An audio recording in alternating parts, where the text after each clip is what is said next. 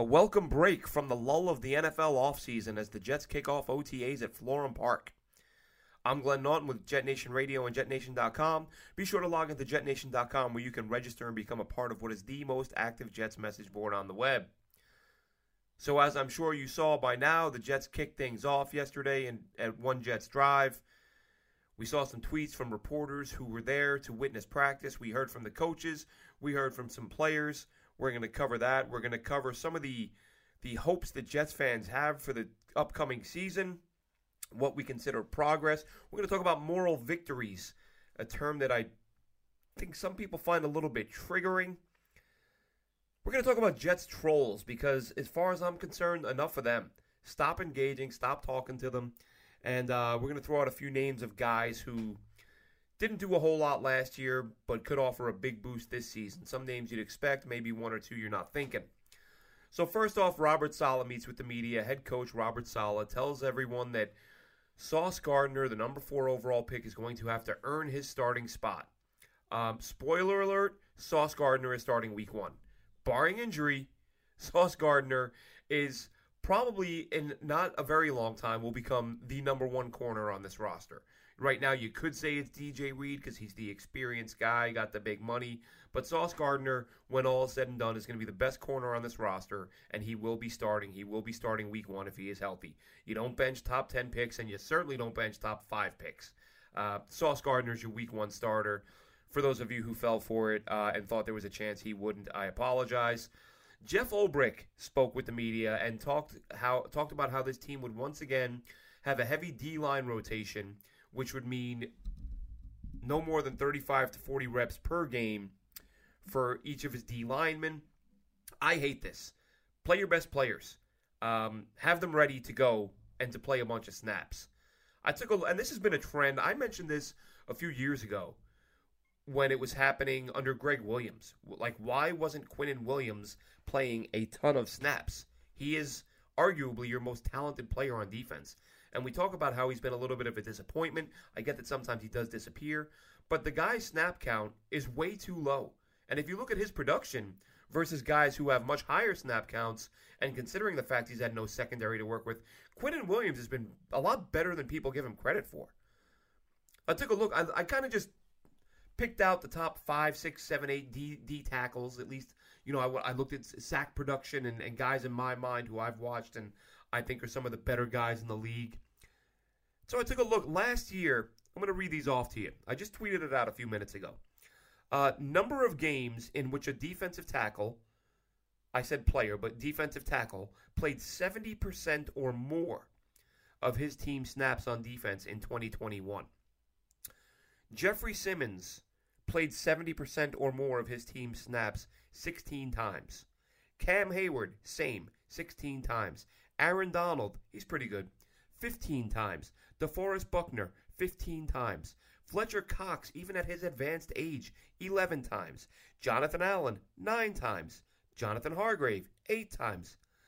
Larry Ogunjobi, 7 times. Quinnen Williams, 0.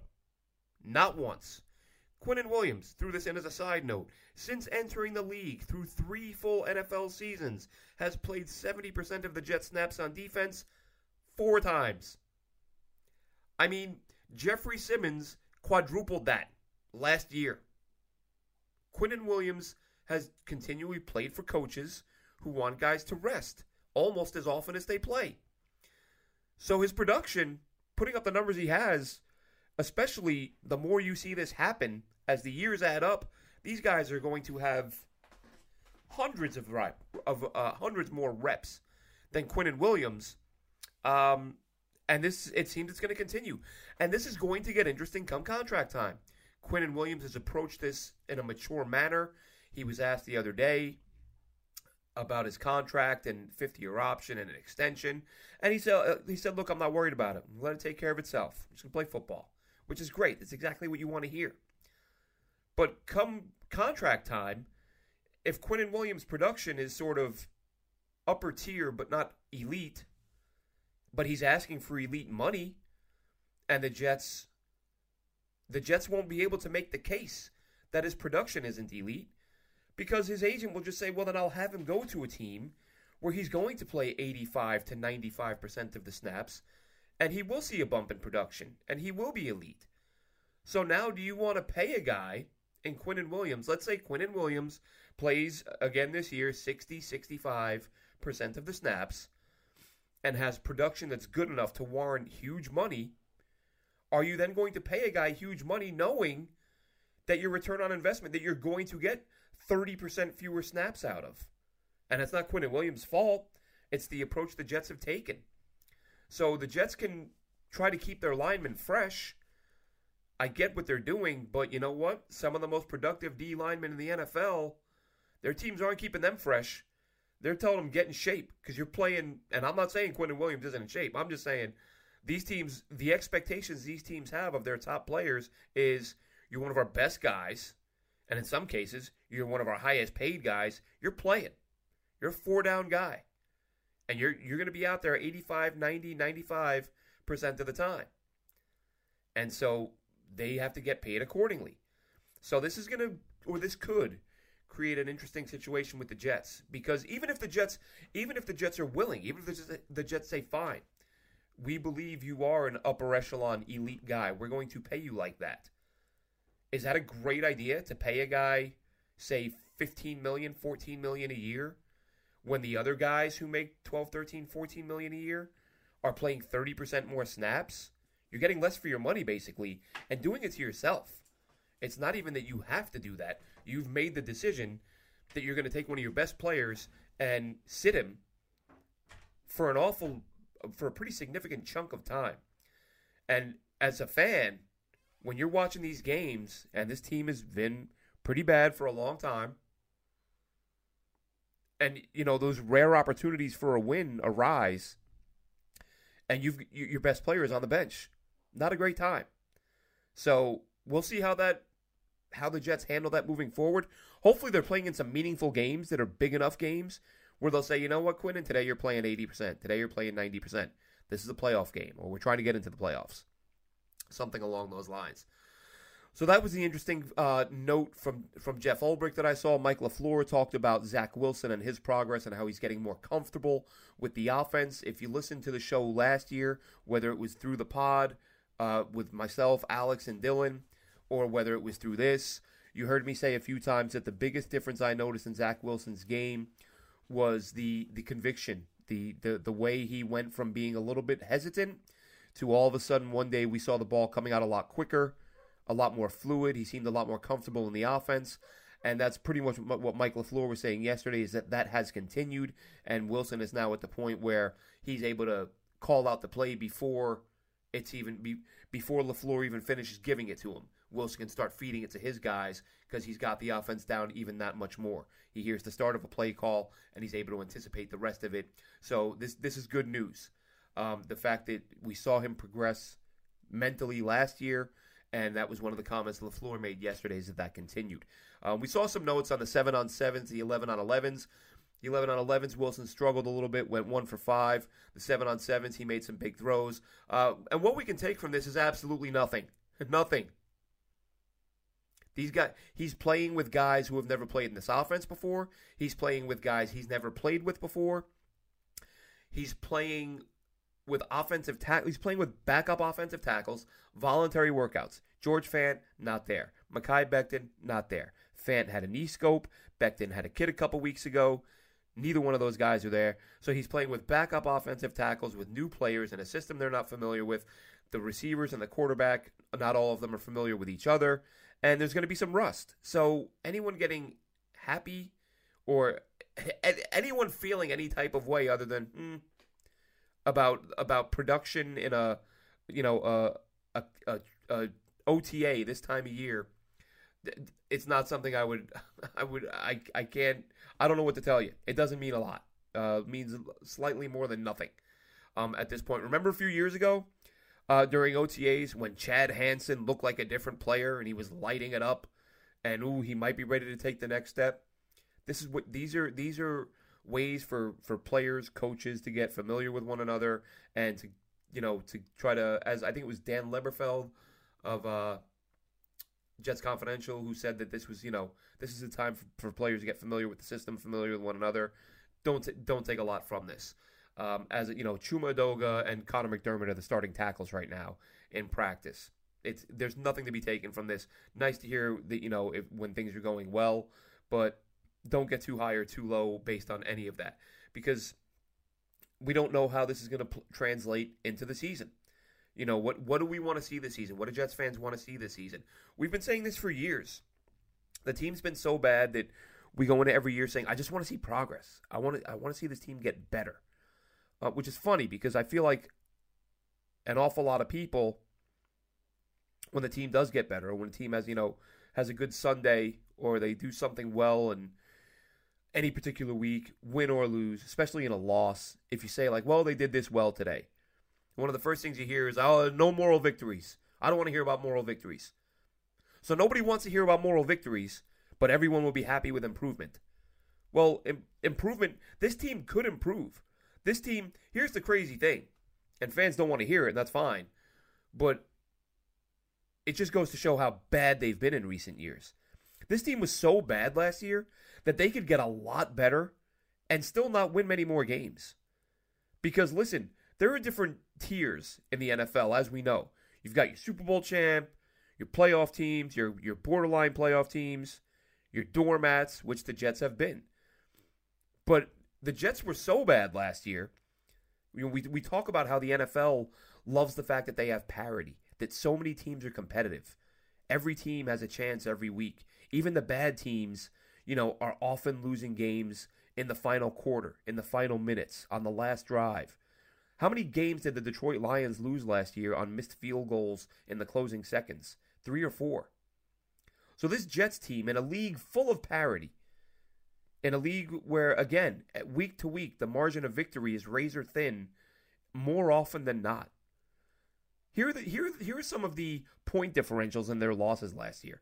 The Jets lost 2 games by 15, 1 by 17, 1 by 19, 1 by 21. They lost by 26, 28, and 41.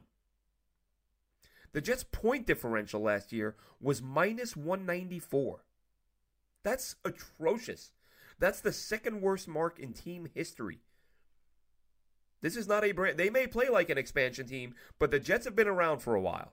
And in all their years, that minus 194 was the second worst mark in team history by a head coach who coached the full season. The only one who was worse? Adam Gase. Who else?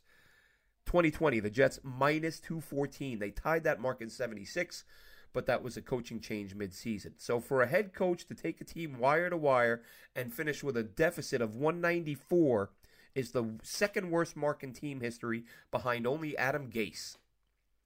But when you finish with a 194 point differential, you can improve a lot. You can get a lot better from one year to the next. And if next year your point differential is 80, and maybe next year you're like the Lions. Maybe instead of losing by 41, you're losing on that last second field goal. Instead of having 7, 8, 9 games where you're not even competitive, maybe those games are going down to the wire and you're coming up on the short end of the stick. And maybe you only win a couple more games than you did last year. But you still got better. You still made progress. So in those moments, in those games, people are going to say, I don't want to hear about moral victories. I don't care if we almost won. I want to be better than competitive. Yeah, everybody does. But you just said before the season started that you wanted progress. And when you're losing games by 40, losing games by 6 is progress. It's not enough progress. And I'm not even saying that's what's going to happen.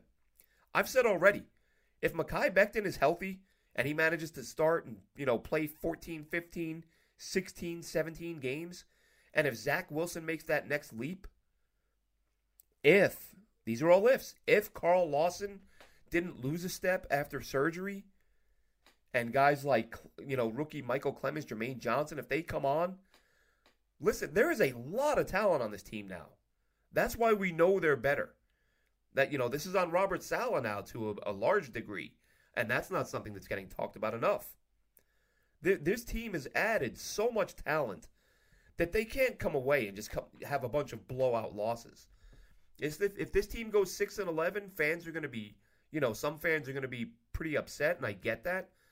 But if they go 6-11 and they're taking every game down to the wire, or most games down to the wire, then you'll be able to say, this team is a lot better than last year's team. And that's the goal. Get better every year. Now, you go out there and you have another 150-plus point deficit, and you only win 4 or 5 games, now Robert Saleh's on the hot seat. But that's a long way away, a very long way away. But I just think it's funny, because I hear a lot of, all I want is progress. But while the progress is happening, people complain that they don't want to hear about moral victories. I don't care if we were competitive. It's all about wins. Okay, it's all about wins. Then the offseason comes. Just want to be better. I just want to see progress. So which one is it? You know, what you call moral victories, I may call progress. Because that's what it is. When you are a doormat, a perennial doormat, 10 years, no playoffs, atrocious football team. If this team goes out and goes 5-12 next year, but we see 5 or 6 games decided in the final quarter or on the final drive, the losses will be frustrating, but you'll be able to say this team is playing much better than they did last year. And it's part of the process. Listen, I want 17-0 in a Super Bowl. Of course. That's what we all want. But let's live in reality and realize that this team was so bad that they could improve dramatically and still not see a huge bump in their win total. Doesn't mean they won't. Just something that could happen. Interesting thing, though, that in talking about whether or not this team will be better, whether they won't, which brings me to the trolls, the Twitter trolls. Stop feeding them. These are the flat earthers of the NFL. These people that come up with these theories, these ideas, these hot takes that are just nonsensical. And I don't know if Jets fans react more aggressively or if they're just more active in replying to people's dumb takes.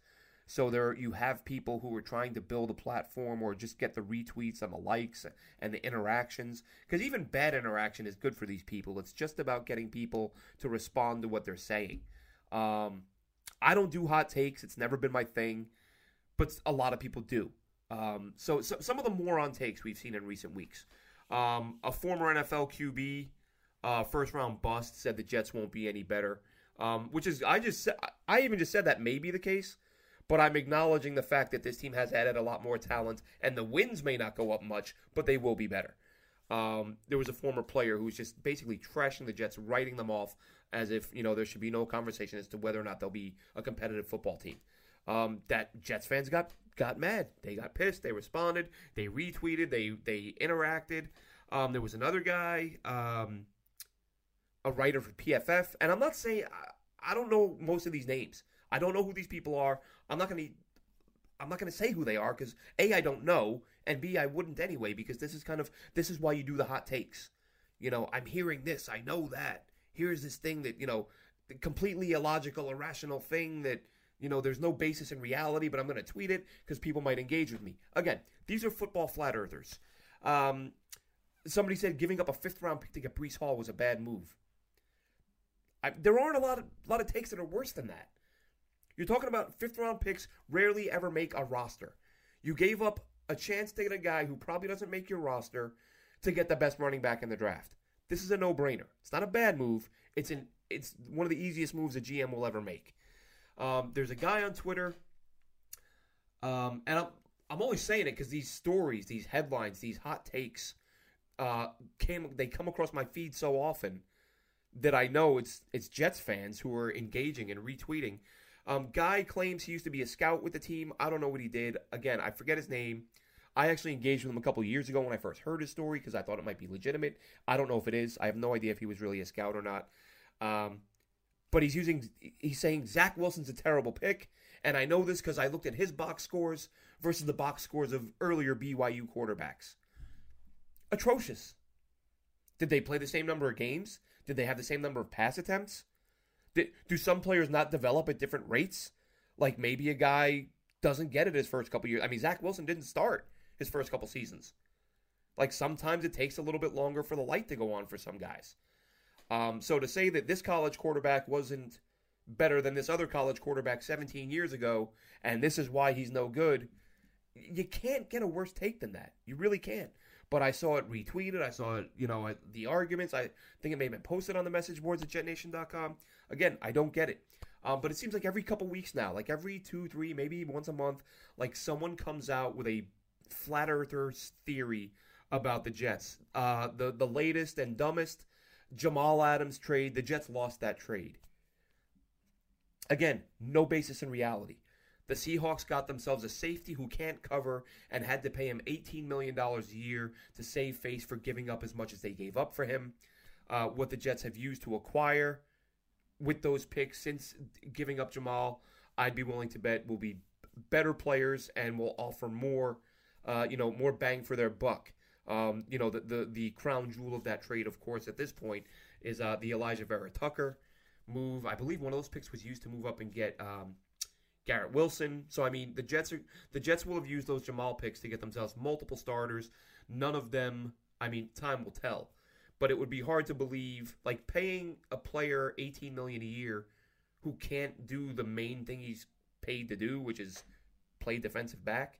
In the Jamal Adams case, this would be like Elijah Vera Tucker not being able to pass block, but the Jets giving him $18 million a year because he's a really good run blocker. Would make no sense. At the very worst, you could say undecided who won that trade. The Jets won the trade. But you could say, well, let's wait a couple years and see what happens. Maybe Jamal Adams learns how to cover. Maybe Elijah Vera Tucker gains 300 pounds a couple years from now. And he's fine, whatever. But to say right now, today, that the Seahawks won that trade by overpaying a safety who can't play safety is absolutely ludicrous. Stop following the football flat earthers. Stop retweeting them. Stop engaging. The dumb takes, just give them the boot. Let them go by the wayside. Just want to touch real quick on a few guys whose names we saw a little bit yesterday. They're kind of, we're hearing whispers here and there about how well some guys are doing. Obviously, Zach and Becton are the two biggest factors on this team this year moving forward. But the name Denzel Mims keeps coming up in terms of what type of shape he's in. And I get it. Every time I hear a guy say I'm in the best shape of my life, I just roll my eyes. It's sort of code for I haven't been a very good player lately, but I promise I've been lifting weights, so I'll be ready to and it rarely ever pans out. You rarely see a difference. Every player is always in the best shape of their life if you ask them. Denzel Mims, however, I mean, for those, and we've mentioned this before, if you see I believe it was Instagram, someone posted some shots, he looks like a different player. And he's at a point in his career where he's young enough, like he's still going to get stronger as he gets over the next few seasons. Not till you hit those late 20s, 30s where you see that drop-off in strength and, all those physical traits. So he is still a developing young man, so it's feasible to say he's in the best shape of his life. And if you look at the Instagram photos versus previous photos, he is in the best shape of his life. So he is putting in the work. He is still here. And you have to wonder, Denzel Mims, is he one of those guys, and I'm not saying this is a bad thing, but is he one of those guys who's being saved by his draft status? Like if Denzel Mims were a 6th-round pick or an undrafted free agent, would he have been let go by now? Because after last year, what a disaster it was. I don't think that's completely out of the beyond the realm of possibility. But as it stands, he's a 2nd-round pick. You used a premium pick on him. If you're Joe Douglas, if you're any GM, no GM wants to cut a premium pick within a year or two. That quickly before giving him a chance to really succeed. So I think the Mims thing, I think his draft slot helps him, but pardon me, I think the work he's put in helps him more than anything because he's undoubtedly put in the work and he apparently looked all right yesterday. Another guy I want to talk about, just mentioned briefly, LaMarcus Joyner. Like this guy signed a 1-year deal last year. He's a huge question mark because of the fact that the year before the Jets signed him, he didn't have a really good year, but he apparently was moved around a little bit. Prior to that, when he was playing exclusively safety, was a much better player. The Jets gave him a 1-year prove-it deal last year. He gets hurt. They liked him enough that they said, you know what, we're bringing you back again. So he's back again. Now you got LaMarcus Joyner back there. You got a safety room with a lot of names, but not a lot of proven guys. Elijah Riley had some moments last year, but is he really going to be a starter? Very unlikely, especially as we see Jason Pinnock, who's another guy I wanted to mention along with Joyner.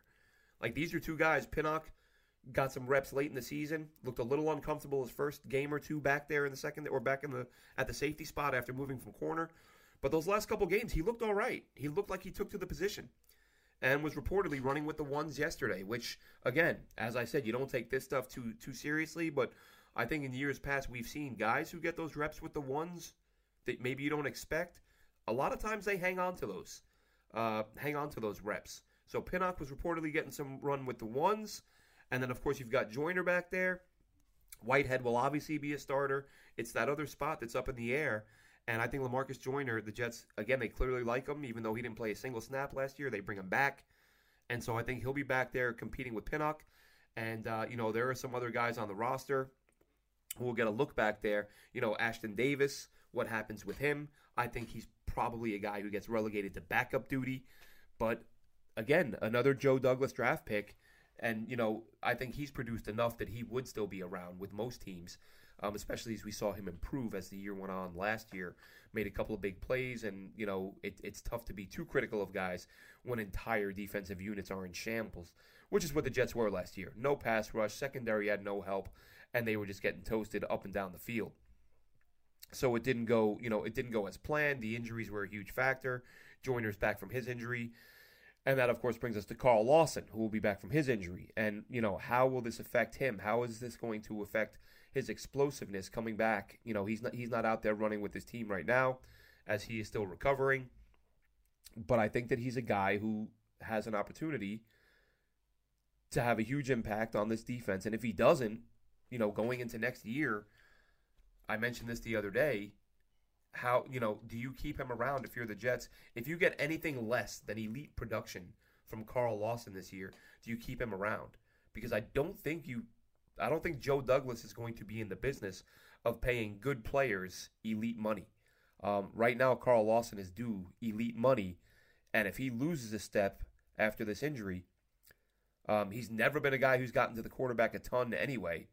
He's always been sort of an anomaly because you look at the traits, you look at the film, and he looks like a guy who should be able to get 10, 12 sacks a year, but he's never been that guy. Now, in this system, new coaching, new approach, does that happen? Does he become that 10, 12, 13 sacks a year guy? If he does, then you pay him accordingly. But if he comes out and if he loses a half a step, or even less than that, if he loses anything, and he's a 5-sack guy, and you don't see the quarterback, the hurries, the hits, the pressures that you're expecting, if none of that stuff is there, do you keep him around? At his price, 16, 17 million, whatever he's due? I doubt it. I doubt you keep him around, but he's going to have a year to prove himself. He's going to have a year to prove he's worth it. And they're really, just as we've said, there are no excuses for Zach this year because of the weapons they put around him on offense. Same goes for the defensive guys. Quinnen Williams, Carl Lawson, all these guys, no excuses. You've got a good second. You should have, in theory, on paper, right? I say this all the time throughout the offseason. This is all on paper because that's all we've got. There's nothing else to go on. We're just going based on the expectations we have of the guys on the roster. We expect the secondary to be markedly better. And if they are, the D-line's production better be markedly better, or they're going to have a hard time getting those big paychecks, at least from this team. So, fair bit to go over. The Quinnen Williams thing, I think, is going to be interesting. Again, given the expected, not even decrease, but if they're going to maintain, if they're going to continue limiting his reps, that will hurt his production. Will the Jets then use that at the bargaining table, where his representatives can then say, well, his production is low because his snaps are low? If he's playing 60% of the snaps of the guys who are getting 10 sacks and he's getting 7, that tells us he's one of these 10, 11, 12 sack guys in a different defense with a different team who's willing to give him the reps to get to the quarterback.